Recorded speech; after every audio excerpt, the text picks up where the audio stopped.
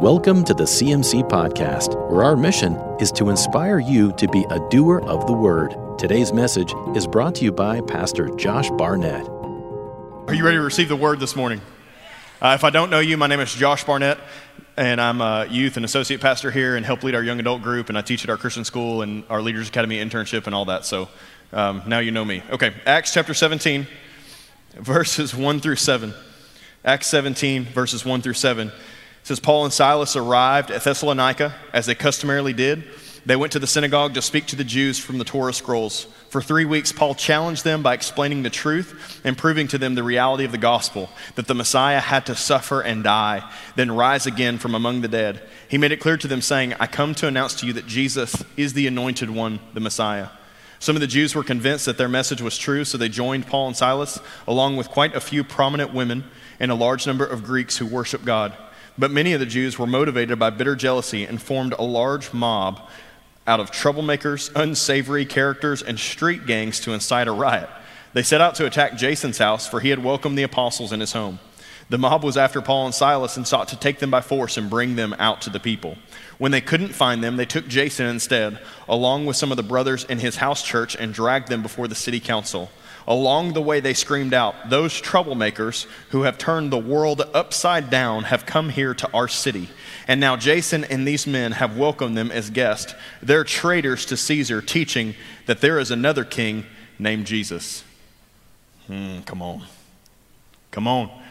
Our theme this year, obviously, is Kingdom of God. We've been talking about it the last few weeks, and I want to talk about this right here, what we're called to do, what supernaturally turns the world, what they said turns the world upside down. It's actually turning the world right side up. We're in the process of redeeming the planet, redeeming creation, redeeming people by proclaiming that there is another king, and his name is Jesus. And so we're talking about the kingdom of God this year. And one point I made on the panel that I'm going to unpack this year, or unpack today, is that if we're living in a kingdom, there is a king and you're not it. You're not the king. We swear allegiance to the king that we're following, which is really cool because like we're in this treason now against the world, like these guys. Like we're the troublemakers that are turning the world upside down. We're the troublemakers that are turning this city right side up, and we're winning this war not by human weapons, but by just proclaiming the gospel of the kingdom. That Jesus came and he defeated darkness, he defeated the devil. In Matthew chapter 28, he says, all authority in heaven and on earth has been given to me.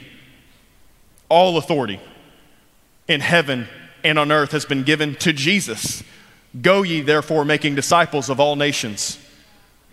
Come on, so that's what we're doing now, is like we swear allegiance to this king. He's got all the authority of everything, and like we're his ambassadors. We've been given the ministry of reconciliation. We're reconciling people and the planet unto him, and he says, make disciples of nations, baby. Come on, turn this whole thing around, and that's what we're doing. And like, get your hopes up today that we are following a king that's already won the war. He's already won. All we have to do is proclaim to the nations that Jesus is king, and you watch lives get changed. This kingdom, actually Miles Monroe wrote a book called The Kingdom of God, and he describes the kingdom in these terms. He says a kingdom is the sovereign rulership and governing influence of a king over his territory, impacting it with his will, his intent, his purpose, manifesting a culture and society reflecting the king's nature, values, and morals. A kingdom is the governing impact of a king's will over a territory or domain, his influence over a people, and a government led by the king. And there's really 2 points I want to unpack today. Number one is there's a king and you're not it. And number two, this year as our focus is the kingdom of God, let us not get the kingdom without the king. Because you can get the kingdom without the king. And I'm going to unpack that for us here today. You can actually get the kingdom without the king. Colossians chapter 1, verses 13 through 20 says, for he has rescued us from the kingdom of darkness and transferred us in the kingdom of his dear Son, who purchased our freedom and forgave our sins. Christ is the visible image of the invisible God. He existed before anything was created, and he is supreme over all creation. For through him, God created everything in the heavenly realms and on earth. He made the things we can see, and he made the things we can't see, such as thrones, kingdoms, rulers, authorities in the unseen world. He existed before anything else, and he, Jesus, holds all creation together. Christ is also the head of the church, which is his body. He is the beginning, supreme over all who rise from the dead. So he is first in everything. For God in all his fullness was pleased to live in Christ, and through Christ God reconciles everything to himself. God made peace with everything in heaven and on earth by means of Christ's blood on the cross. This is a kingdom that we are building. We are not in charge of it. We answer to one King, the King of Kings, the Lord of Lords. He is King of us. I think sometimes we make up our own plans, or we build our own empires, and we try to incorporate God. But it's his plans that he has for us. We don't live our own lives and then ask God to bless it. We surrender everything we are to the King. The one command that's found in all four Gospels, the only command that's found in all four Gospels is if any man desire to save his life, he will lose it. But if he'll lose his life for my sake, he'll find true life. Therefore, deny yourself, take up your cross, and follow after me. See, many people want to live in the kingdom, but few people know that it takes crucifixion to get there. Many people want the blessings of the kingdom, but they don't want the death that it takes to enter in resurrection life. There's got to be a death to yourself. Resurrection, kingdom, abundant life comes to you not being you anymore. No longer I who live, but Christ who lives in me.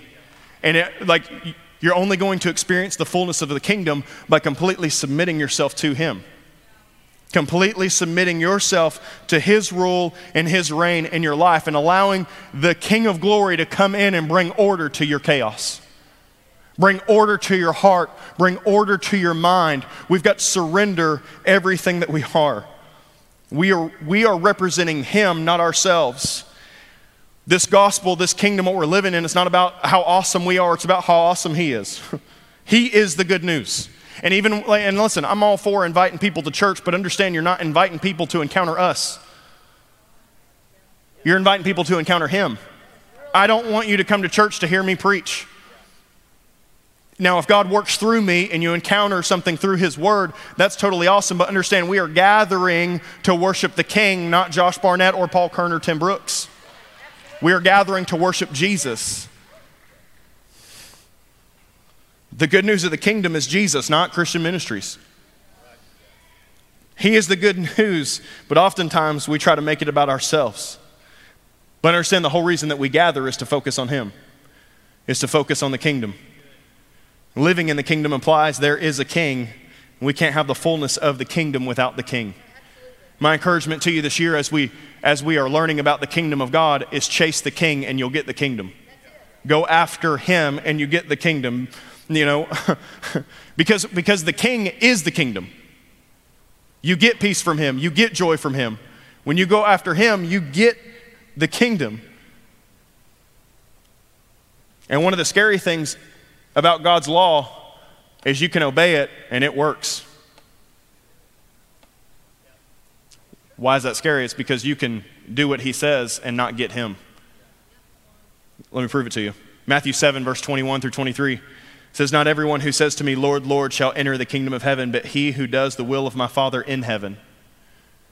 Many will say to me in that day, 'Lord, Lord, have we not prophesied in your name? Have we not cast out demons in your name and done many wonders in your name?' And then I will declare to them, 'I never knew you. Depart from me, you who practice lawlessness.'" You can live for him without knowing him. You can live for him without knowing him. And the word he uses here, like, "I never knew you," the word he uses, it's the same word, the Greek word used in Revelation to talk about the bridegroom knowing his bride. It's intimate bridal language. It's like, "I never knew you." God knows about you. He created you. He knows all about you, but he's looking for covenant relationship with him.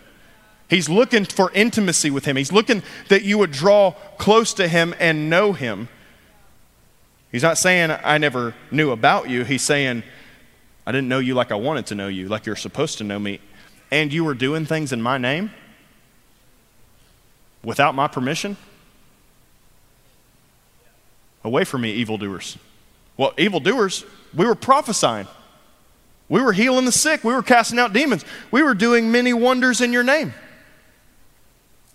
See, apart from him, God calls it lawlessness.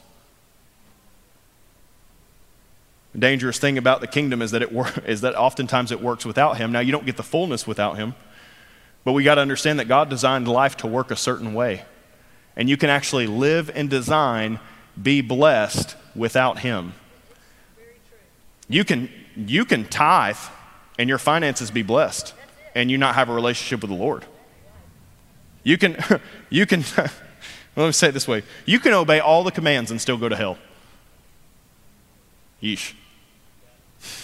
You can tithe, your finances be blessed, still go to hell. You can love your enemies and still go to hell. You can welcome the little children and not lead them astray and still go to hell. You can be a servant leader, you can prophesy, you can heal the sick and cast out demons, and you can still go to hell. Why? Because the Lord is looking for a relationship. He's looking for a relationship. He's looking for that. And if you get the principles without the prince. But listen, like it's kind of a weird thing because you can you can live in the kingdom oftentimes without the king. But it's impossible to live with the king and not get the kingdom. Because when you live with the king, he always brings the kingdom with him. When you live in he is peace. He is righteousness. He is joy in the Holy Ghost. The king is the kingdom. And we were not designed to live apart from relationship with him.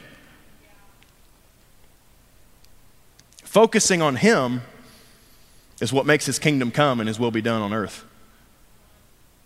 And perhaps, maybe we've seen a lack of miracles because we've made it about us, or we've made it about the miracle and not about him.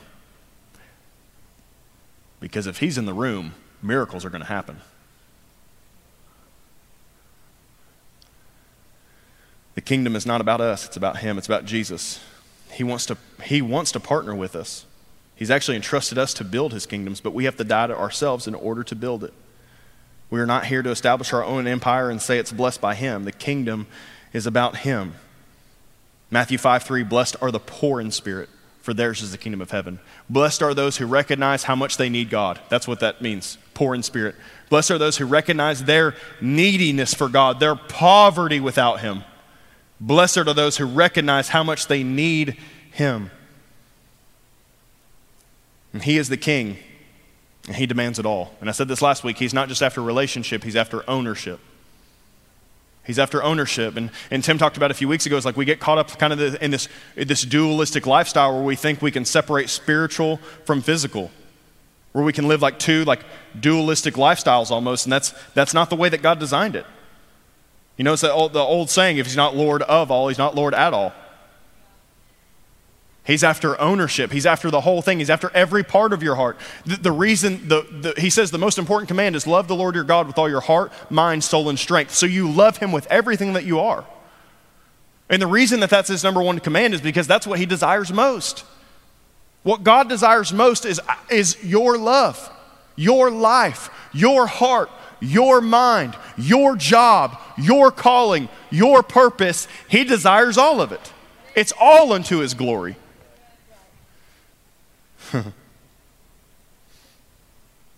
He demands it all. He's the only one worthy of it all. He's worthy of every part of our life. Who else is worthy? He's worth everything. When you see how good he is, you're willing to give it all up for him. Man, when I saw how nasty I was and how good he was, I wanted all in, man. All in. We've got to encounter Jesus for who he really is. And he's not some self-help guru. He's the King of glory. He's the Ancient of Days. He's the one who's seated right now at the right hand of the Father. He doesn't look like defeated Jesus on the cross. He's got eyes like fire and hair like wool, feet like brass, a voice that sounds like the rush of many waters.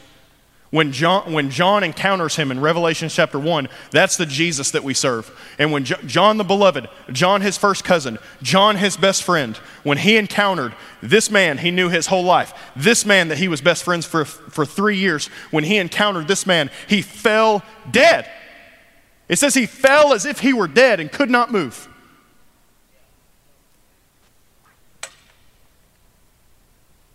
We have to fall at his feet as if we were dead. Because it's when John fell like that, when he saw the Christ, who he was, and the fear of the Lord hit him so hard that he fell at his feet. Then Jesus comes and touches him and says, get up, come up here so you can see what must take place. That's how we see the kingdom for what it really is. When we fall at his feet dead, then he comes and he touches us and he brings us back to life and he says, come up here, let me show you what must take place after this. Come on. Jesus wasn't meant to be an add-on or an addendum to our life. We were meant to be obsessed with him, all in for him. Could we get the David revelation in Psalms 27 that says, there's one thing that I ask and one thing that I seek, Lord, that I could dwell in your house all the days of my life, just to gaze upon your beauty. Not for what you can do for me, not so that you can bless my business, but not so you can bless my little family, but just to gaze at how beautiful you are. Psalms 84, better is one day in his courts than thousands elsewhere. May I be the gatekeeper at his house rather than live lavishly in the house of the wicked all the days of my life. Come on, man. This is Jesus, our King. He's not our sidekick. He's not our buddy. He's our friend, yes, but he's our master. The New Testament describes Jesus as our Savior 25 times, but it describes him as Lord over 600 times. He is Lord. He is God. He's not a word, he's the Word of God. He's everything that God had to say about himself. Colossians 1 and Hebrews 1 says that he is the exact expressed image of the invisible God. That is Jesus, and he demands it all from us. But if you see how good he is, man, I count it all as loss. I throw in everything, man. And man, when you do, he's so good. When you do, you live in the kingdom. When you get him, it's heaven on earth, baby. Like, it doesn't matter what your circumstances are like because you got him and the fullness of joy.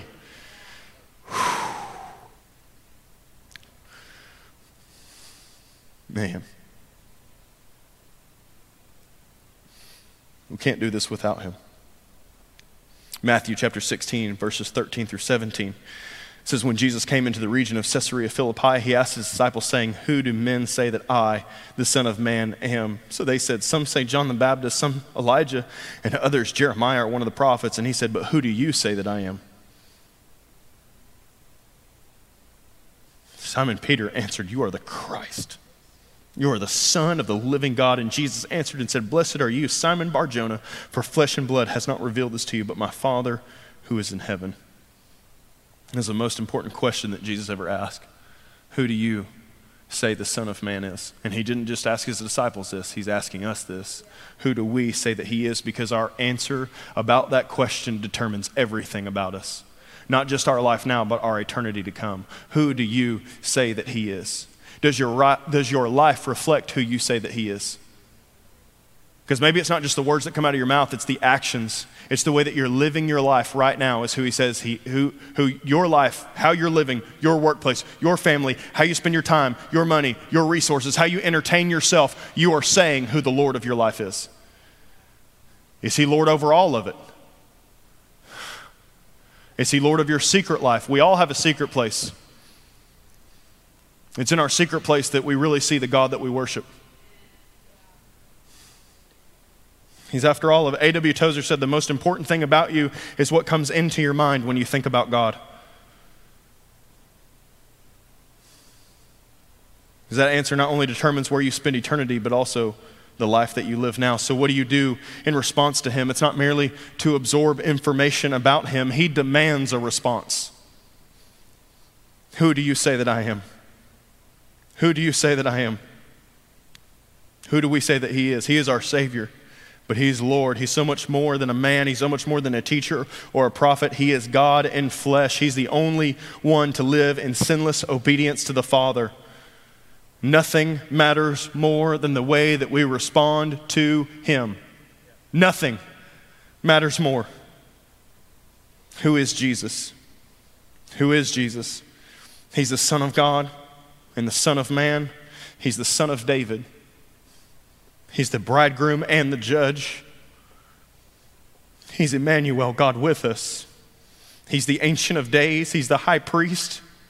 He's the visible image of the invisible God. He's the hope of the world, the living word, the bread from heaven, the bread of life, the Messiah, the Savior, eternal life. John 17 says to know him is eternal life. He's the light of the world, the good shepherd. He is the way, the truth, and the life. He's the way to the Father, the truth about the Father, and the life with the Father. He is the Lamb that was slain before the foundations of the world were laid. He is the Lamb that takes away the sins of the world. He's the Lion from the tribe of Judah. He is the Alpha and the Omega. He is the King of kings and the Lord of lords. Jesus is everything. He's everything. He's the only thing that matters. He's the one thing. There's not a need to change the subject. He is the subject. And as this year we're talking about teaching about the kingdom, please don't miss the King. As we start this year, don't miss the King, man.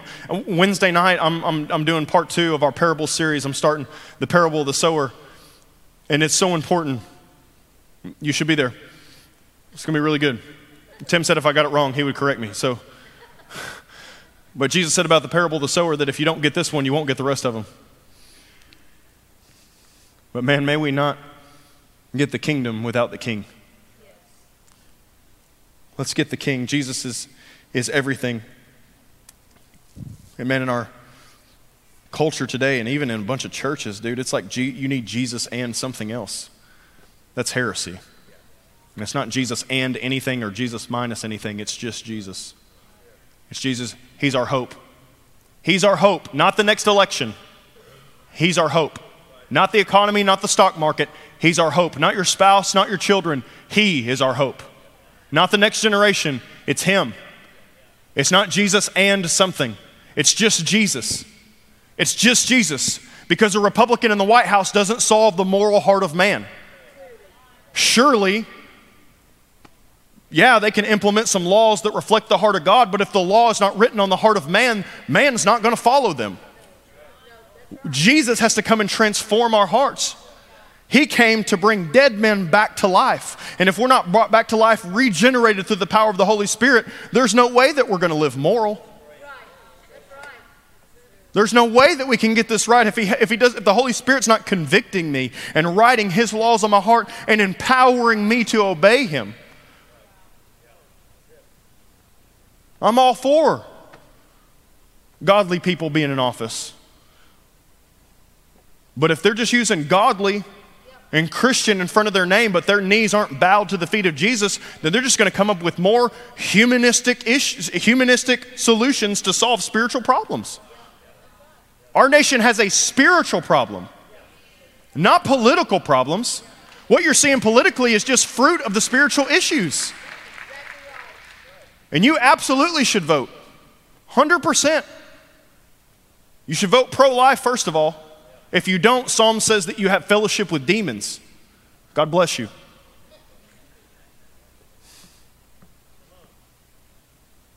Absolutely we should vote, but it should be voting for people who bow their knee before the Lord, who say that Jesus is King. He is King. Darkness only bows to one name, Jesus. He is the Christ, the Messiah. He is God's plan to redeem all of fallen creation. He is the solution to sin, to darkness, to decay. He is the bringer of freedom, of light, of life. Our response is simply bowing to His lordship, learning to abide and remain in Him. Philippians chapter 2, verses 8 through 11 says, "And being found in the appearance of man, He humbled Himself and became obedient to the point of death." Thank you, Jesus. Even death on the cross. Therefore, God has also exalted Him and given Him the name which is above every name, that at the name of Jesus every knee should bow, of those in heaven and of those on the earth and of those under the earth, and that every tongue should confess that Jesus Christ is Lord, to the glory of God the Father. Man, as we're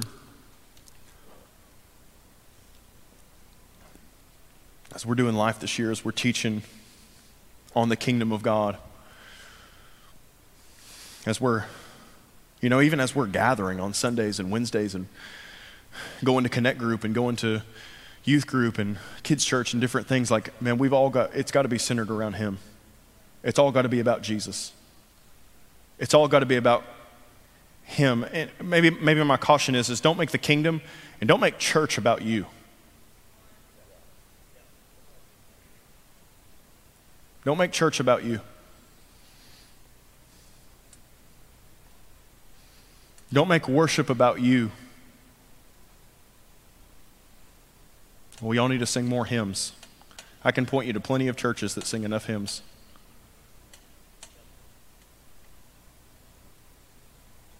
We all need to be a little bit nicer when you preach. I can point you to many of tight jean pastors on social media that are nice.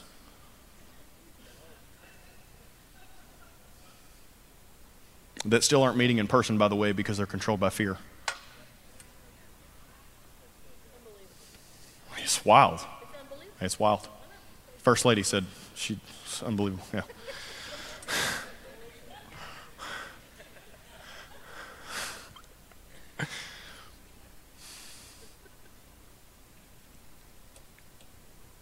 When we come in and we worship Jesus, it's not about us, and Lucas doesn't pick my favorite songs either, and I'm his best friend. I send him songs all the time. He doesn't play them. When we make the set list, we don't have you in mind. God bless you. We don't have you in mind when we make the set list. Jesus, how do you want to be worshiped today? What songs does our body need to... And when Tim when he prays about and has the Holy Spirit lead him to pick a theme or pick a vision, it's not a committee meeting about what do you think the vision should be this year. What does God want the vision for Christian Ministries Church to be? Well, man, we're worshiping. We're standing so long, my feet hurt. Good. Good. I want them to hurt. Worship cost you something today then. I don't ever want to bring worship to Jesus that doesn't cost me anything.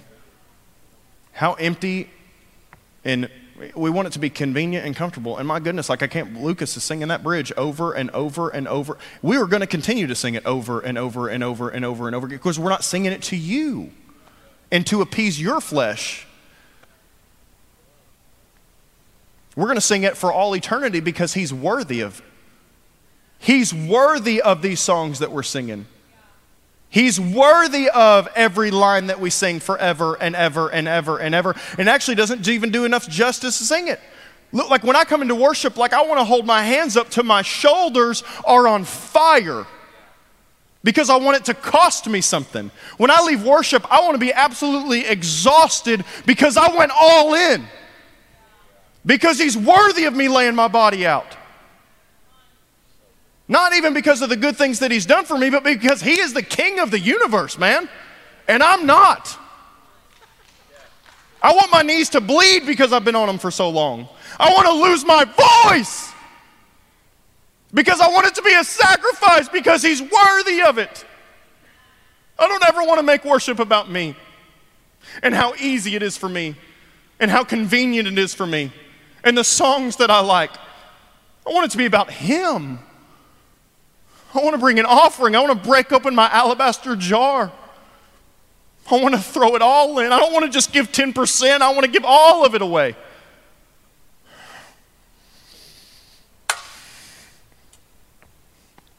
I don't want cute services. And bless our little hearts. I want Jesus, man.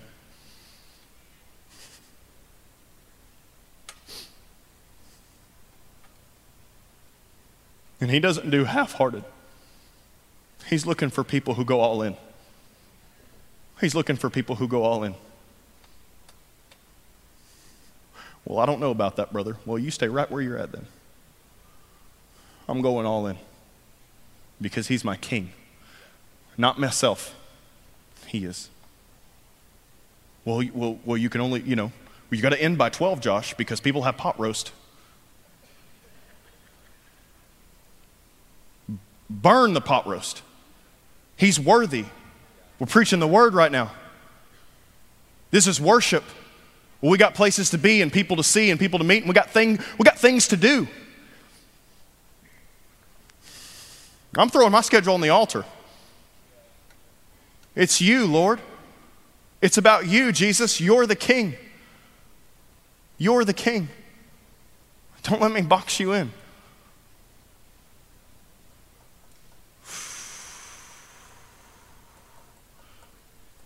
I know you're going to have to think about this. And some of you already got answers. You got things that you want to say to me. Well, if you do, please use this. God bless you. Lucas, will y'all come out? We're going to end in worship today too.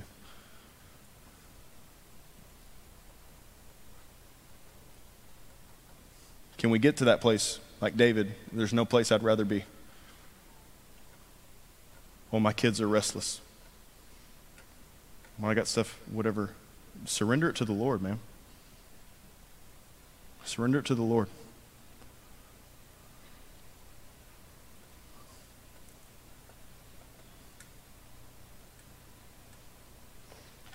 I want to turn cities and nations upside down by proclaiming that there's another king.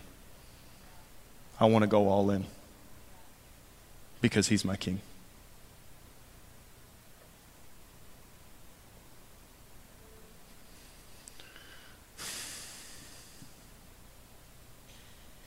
And man, can we love each other? Can we love each other? Can we not worry about petty stuff? Petty stuff. Somebody's probably offended because I prayed in tongues on stage earlier. You think I'm weird I pray in the Spirit? I think you're weird that you don't.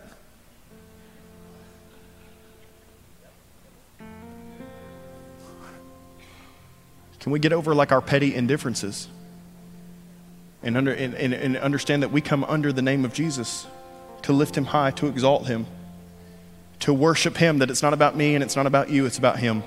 He's the head of the body. I want Lucas and Cam and Savannah. Man, I love having Savannah here. Savannah's one of our High Point counselors, and she was in town, and she's helping us lead worship today.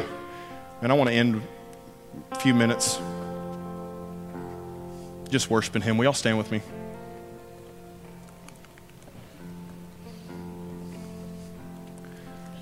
And listen, if you've got a meeting, go. Like if you well, I had a schedule of somewhere. Now you browbeat me, and I'm going to feel guilty if I walk out. No, we're not. The doors aren't locked. And I say this all the time, but I'd rather you leave happy than stay mad. So you got something in the oven that's about to burn your house down. Go, please, pull it out of the oven. The only thing I'm doing is I want to move us into a place where our hearts, our whole hearts, are completely surrendered to King Jesus. And that's what we're doing. I want your whole life. I want Monday and Tuesday and Wednesday and Thursday and Friday and Saturday to look like it's surrendered to Jesus, not just Sunday morning from 10:30 to 11:45. Amen. Let's sing this out, Lucas. Thank you for listening to the CMC podcast. If you'd like to watch our sermons live or looking for more information about our church, visit cmcchurch.com or follow us on Facebook at Christian Ministries Church.